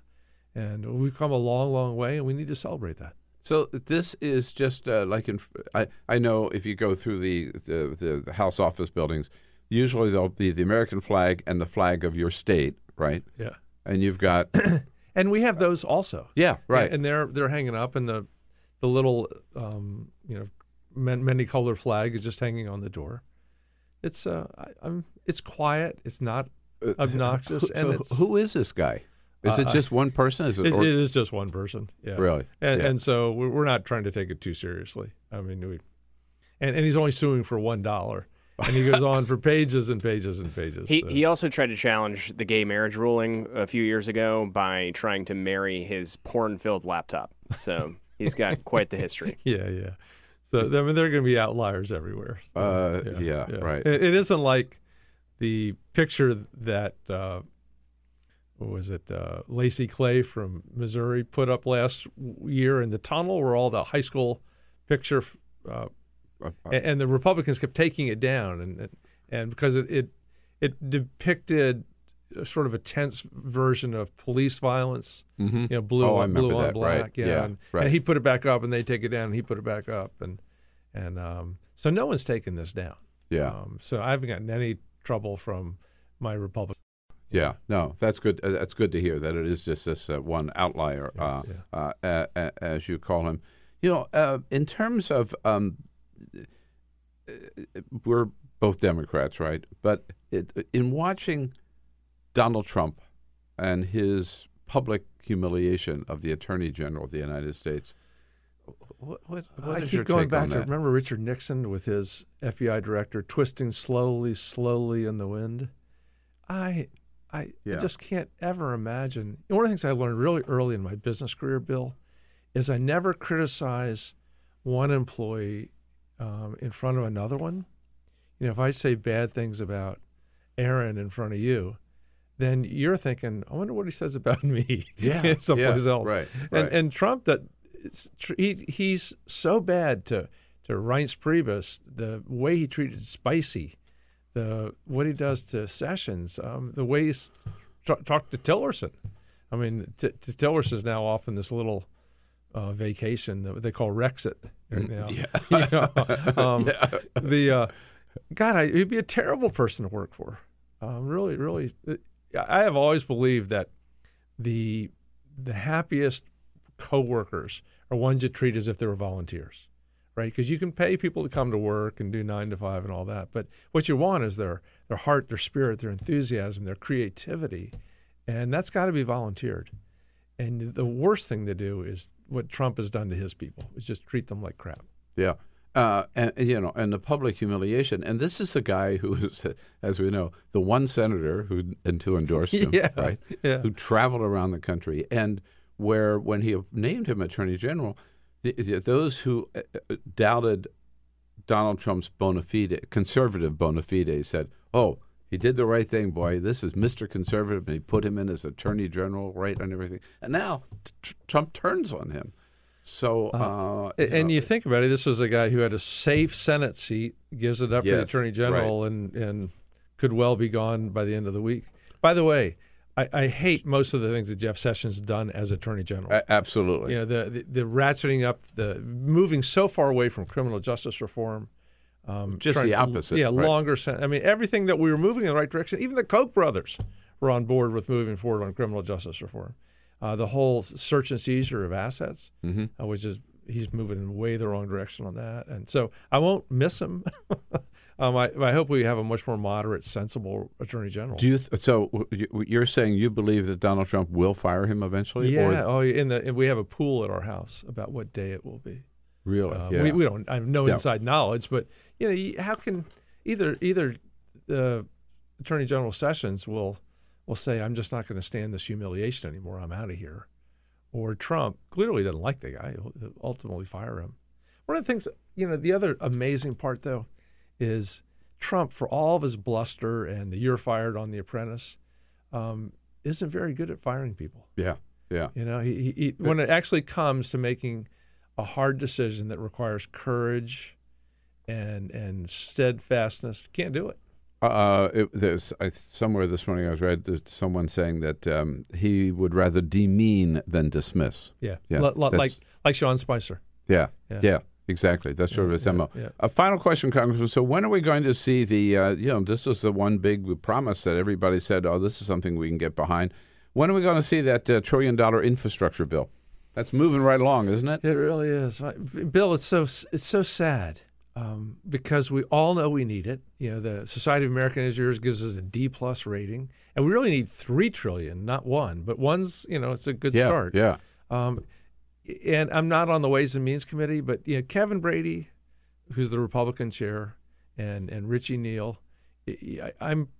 Richie's a very thoughtful, sensible Democrat, Western Massachusetts. Right. They could and should sit down and say, here's how we're going to pay for it. And Democrats will endorse virtually any way of moving forward on it, but Republicans got to be able to, they're supposed to be a fiscally conservative, responsible party, right?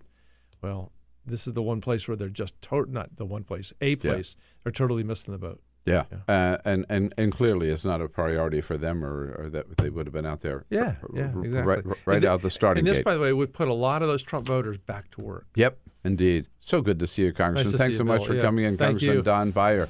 Again, we'll be take a quick break here, joined by Randi Weingarten, President, American Federation of Teachers, and Tom Perez, our chair of the DNC. Thanks, Congressman. Good to see you. Thank you, Bill. All right. That was really good.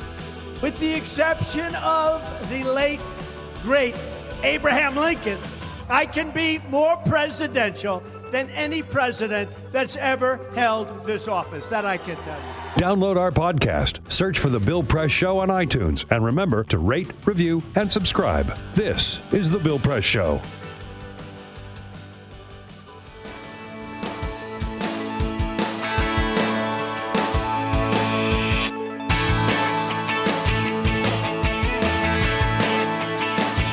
Same great show, new great channel. Stream live video at youtube.com/The Bill Press Show.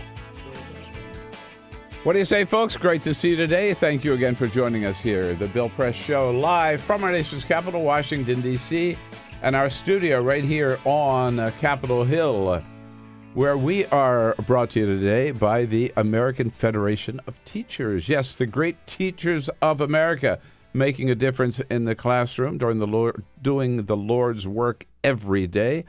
under the leadership of President Randi Weingarten. We salute them, thank them for their support of the program, and we welcome the Honorable Randi Weingarten, President of the AFT, to our program this morning. Hi, Randi. Great to see you. Hello, Thanks Bill. for coming in. I'm not sure that I'm so honorable, but I'm glad to be here. And, if you want to get the two greatest progressives in the Democrat, among the two greatest progressives in the Democratic Party, let's say, you couldn't do better than Randi Weingarten and the chairman of the DNC, Tom Perez. And we got them both here today. Mr. Chairman, it's great to see you, too. Oh, Bill, it's always great to be with you and your listeners and with my friend Randy. Thank you for spending a lot of foxholes together. It's great to be with Tom. And, I think that what you're seeing under Tom is a Democratic Party that is having a renewed spirit to fight both injustice and to fight for an America that we all believe in. And Mr. Energizer Rapid here, also all over the country. Every time I turn around, it's Tom, and you too, Randy. But I want to start, Randy. You put out a statement right away yesterday after the Republicans voted.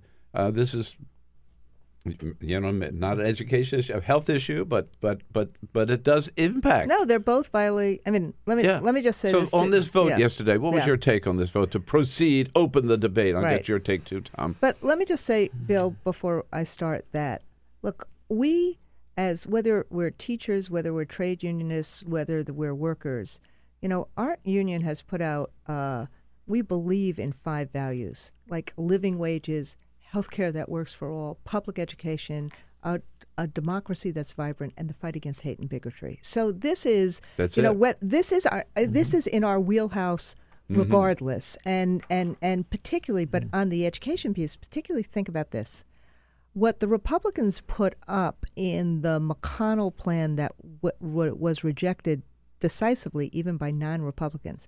They put up $880 billion of cuts over 10 years to Medicaid. In terms of, separate and apart from what everybody else has talked about in terms of pre-existing conditions and the age tax and how many people would be off, how many people they would take off of health care, what that means in terms of schools is that for the 80% of schools that actually utilize Medicaid, 80% of public schools, that would mean that school nurses would be gone. That would mean that the wheelchairs, the feeding tubes that the most vulnerable kids use would be gone. That would mean health screenings would be gone. So that this bill, ending Medicaid as we know it, has a huge impact to every single child in America, or children in 80% of the public schools in America. And so what we said yesterday was, I think John McCain is an American hero, and I think what he did in terms of the speech that he gave on the floor was terrific. But that kind of speech is something that actually would say, "Don't vote to proceed." Right. And yes. if you actually want to go back to regular process, then actually send a message that says, go back to regular process. And because what this is about for the Republicans or for Trump is winning, and winning to them means taking away a right that people have. I don't get it. Bill, first of all, the fundamental challenge we have here, Bill, is that Democrats believe that health care should be a right for all and not a privilege for a few. Republicans believe the opposite. This is not a debate on health care reform. This is a tax cut for very wealthy people and corporations, that none of whom need it nor deserve it, masquerading as a health care bill. If you were really talking about a health care bill, there ought to be 2 rules of thumb that would govern any debate. Rule number 1, do no harm to the people who've already benefited from the expansion of the Affordable Care Act. And that is tens of millions of people have benefited from the Affordable Care Act. Rule number 2, as we strive to improve it, and there are absolutely ways in which we could, does any amendment that you offer improve access to quality, affordable health care?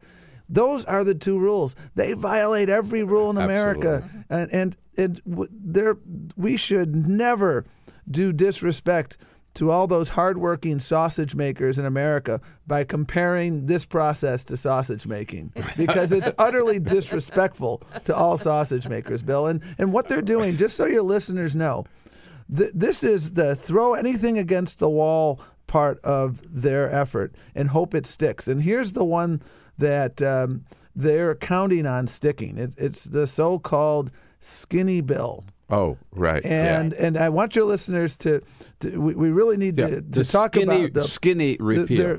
So they voted yesterday on a provision that would have resulted in, I think, in 24 million people losing their health insurance. Today, they're going to vote on a proposal that would result in 32 million people losing access to health insurance. By the way, including people who get employer-based coverage. 4 million people. You're working in a job now, your employer provides your health insurance. You would lose that health insurance as a result of one of the votes that will take place in all likelihood today.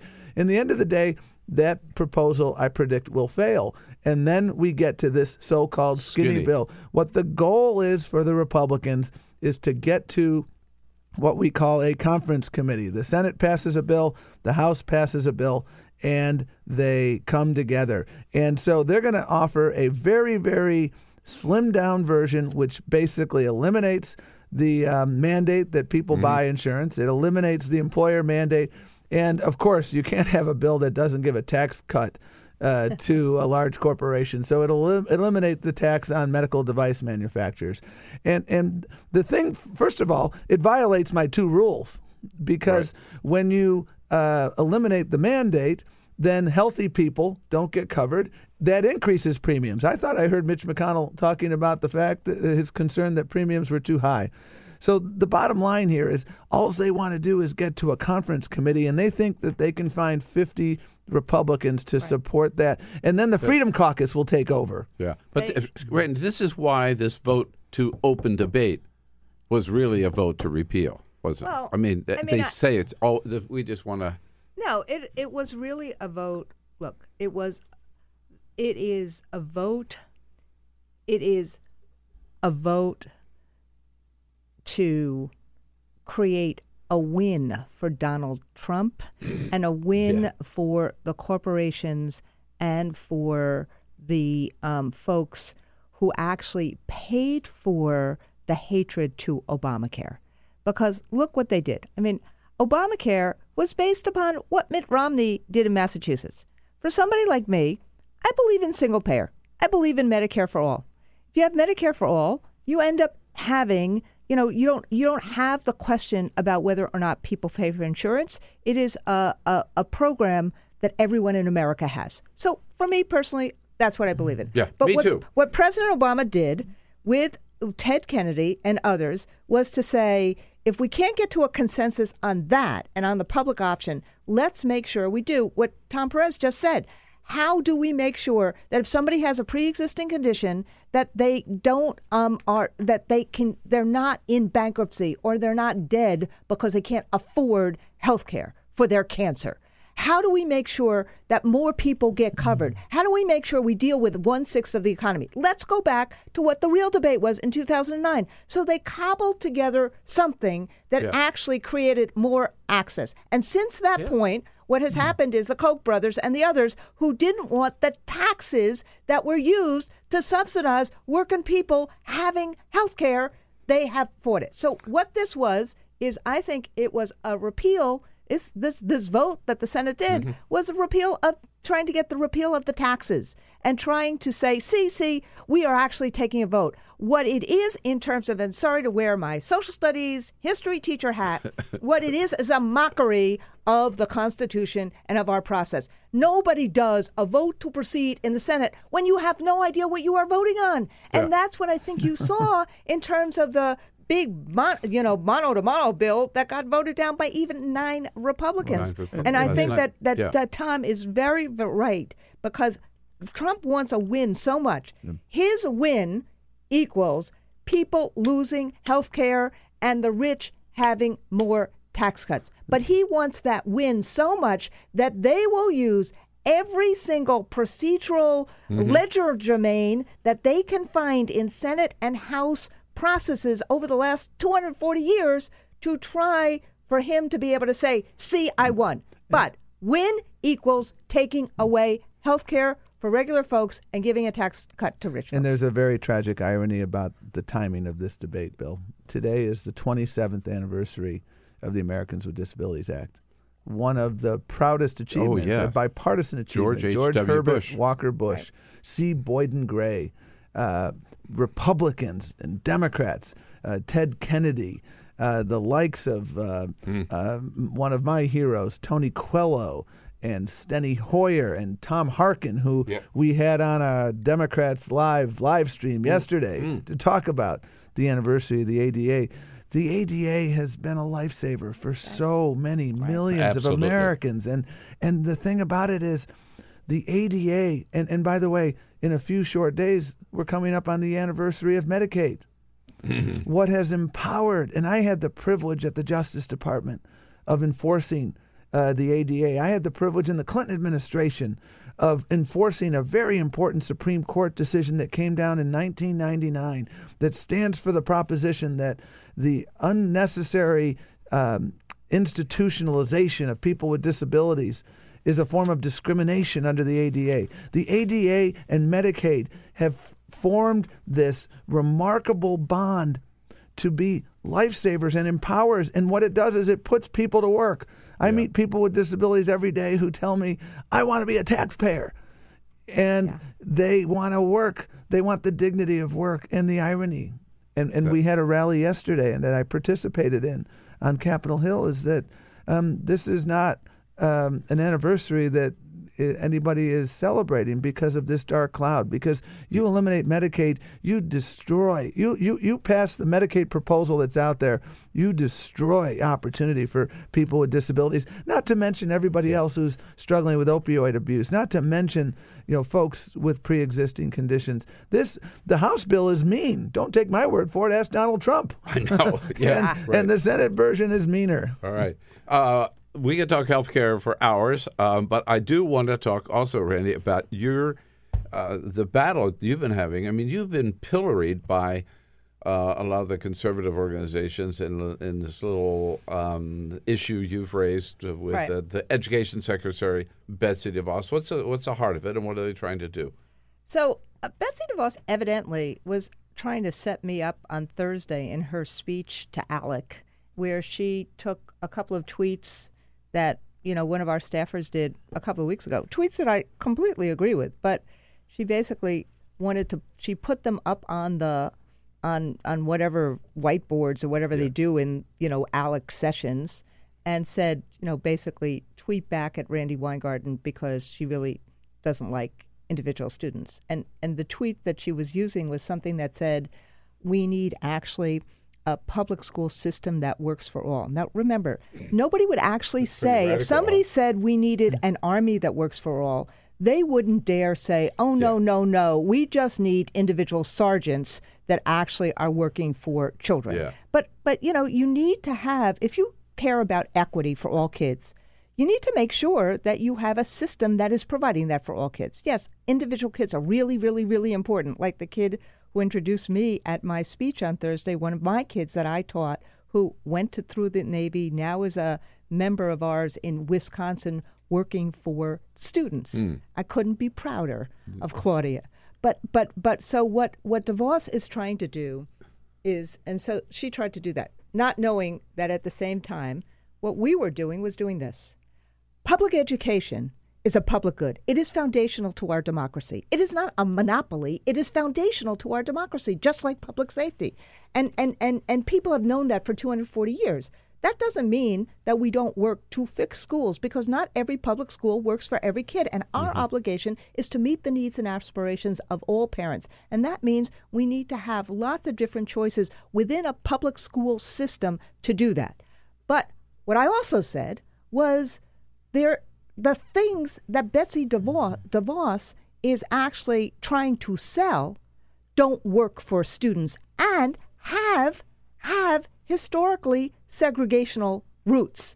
Because the people who actually started private school choice were people who were white segregationists in the South who started it after Brown versus Board of Education. So as a history teacher, I just happened to go through those roots. Yeah. And what has happened is that the folks who who have been championing this don't like anybody revealing what the historical ripping the mask roots off, were. right. And they really don't like people revealing that vouchers have not worked in the main for the kids that were intended to benefit and have been used as a way to destabilize and defund public schools. So Betsy DeVos, last thing I'll say is, if you look at what she did in Michigan, where she was a funder of private school choice, of for-profit charters, what has happened in the Michigan schools since she did this work, including paying for the change of the legislature in Michigan to go from Democratic to Republican and gerrymandering it so that that happened, is that the Michigan public schools, or the Michigan schools, schools for kids, were 28th in reading in 2003. They went to 41st in reading in 2015, and the same in math. So if you're thinking about performance and if you're thinking about helping kids, then Michigan is going in the wrong direction, and it's done that because it has defunded its public schools. It has funded these non-transparent, non-accountable, for-profit charters after the public voted against vouchers.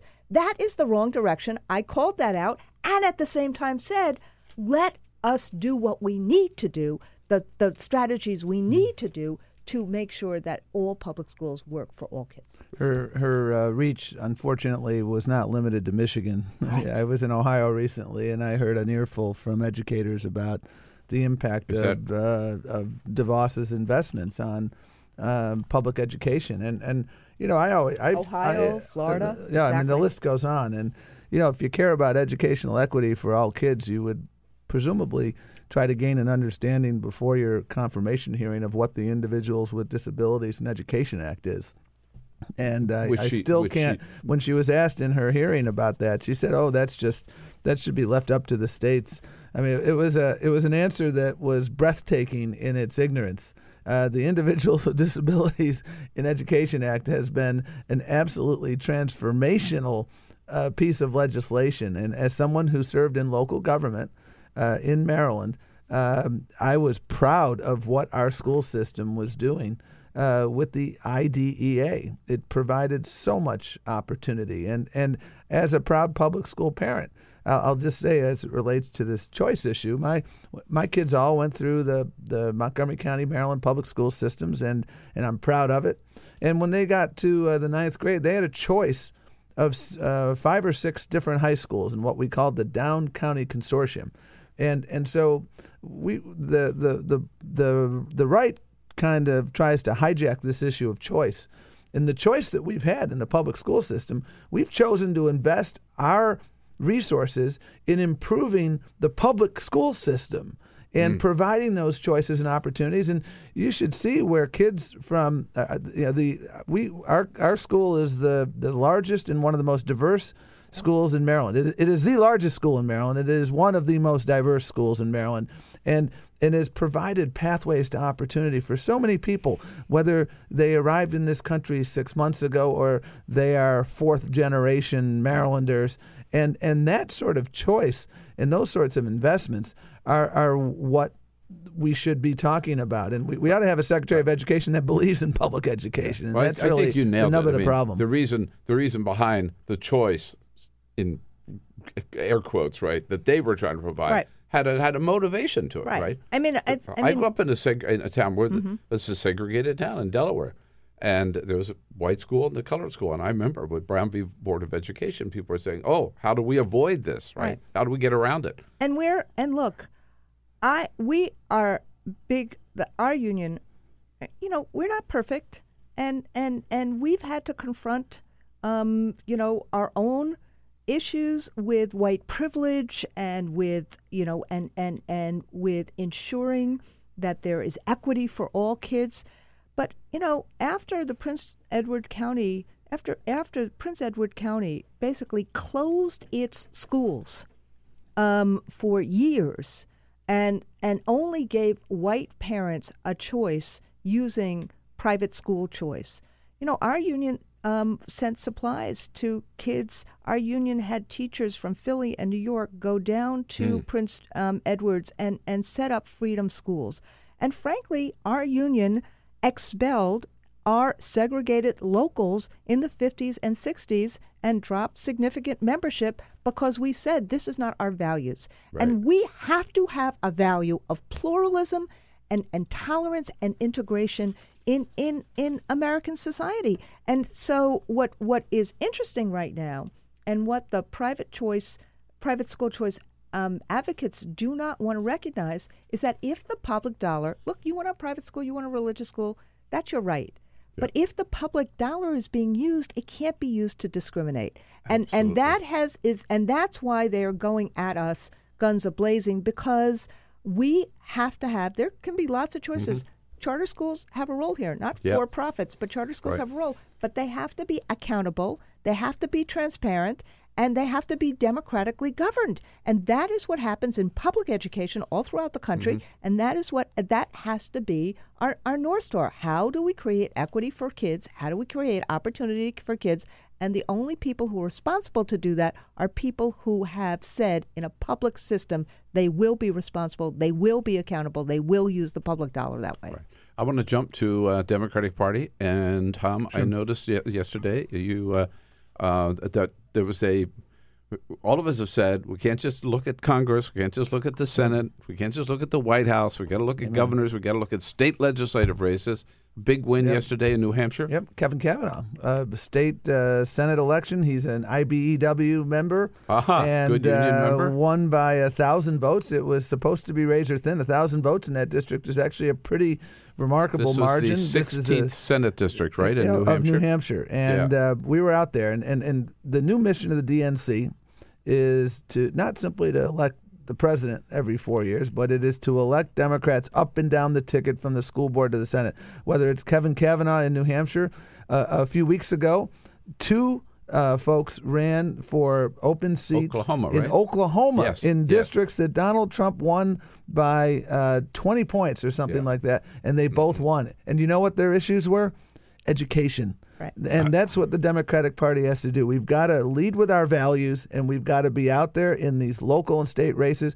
We announced yesterday an investment of an initial investment of $1.5 million in the Virginia races, not just helping Ralph Northam, but building that infrastructure so that we can elect Justin Fairfax as the first African-American lieutenant governor of the state of Virginia, so that we can re-elect Mark Herring and then work in the House of Delegates to help take that back. So that's what we're doing in Virginia.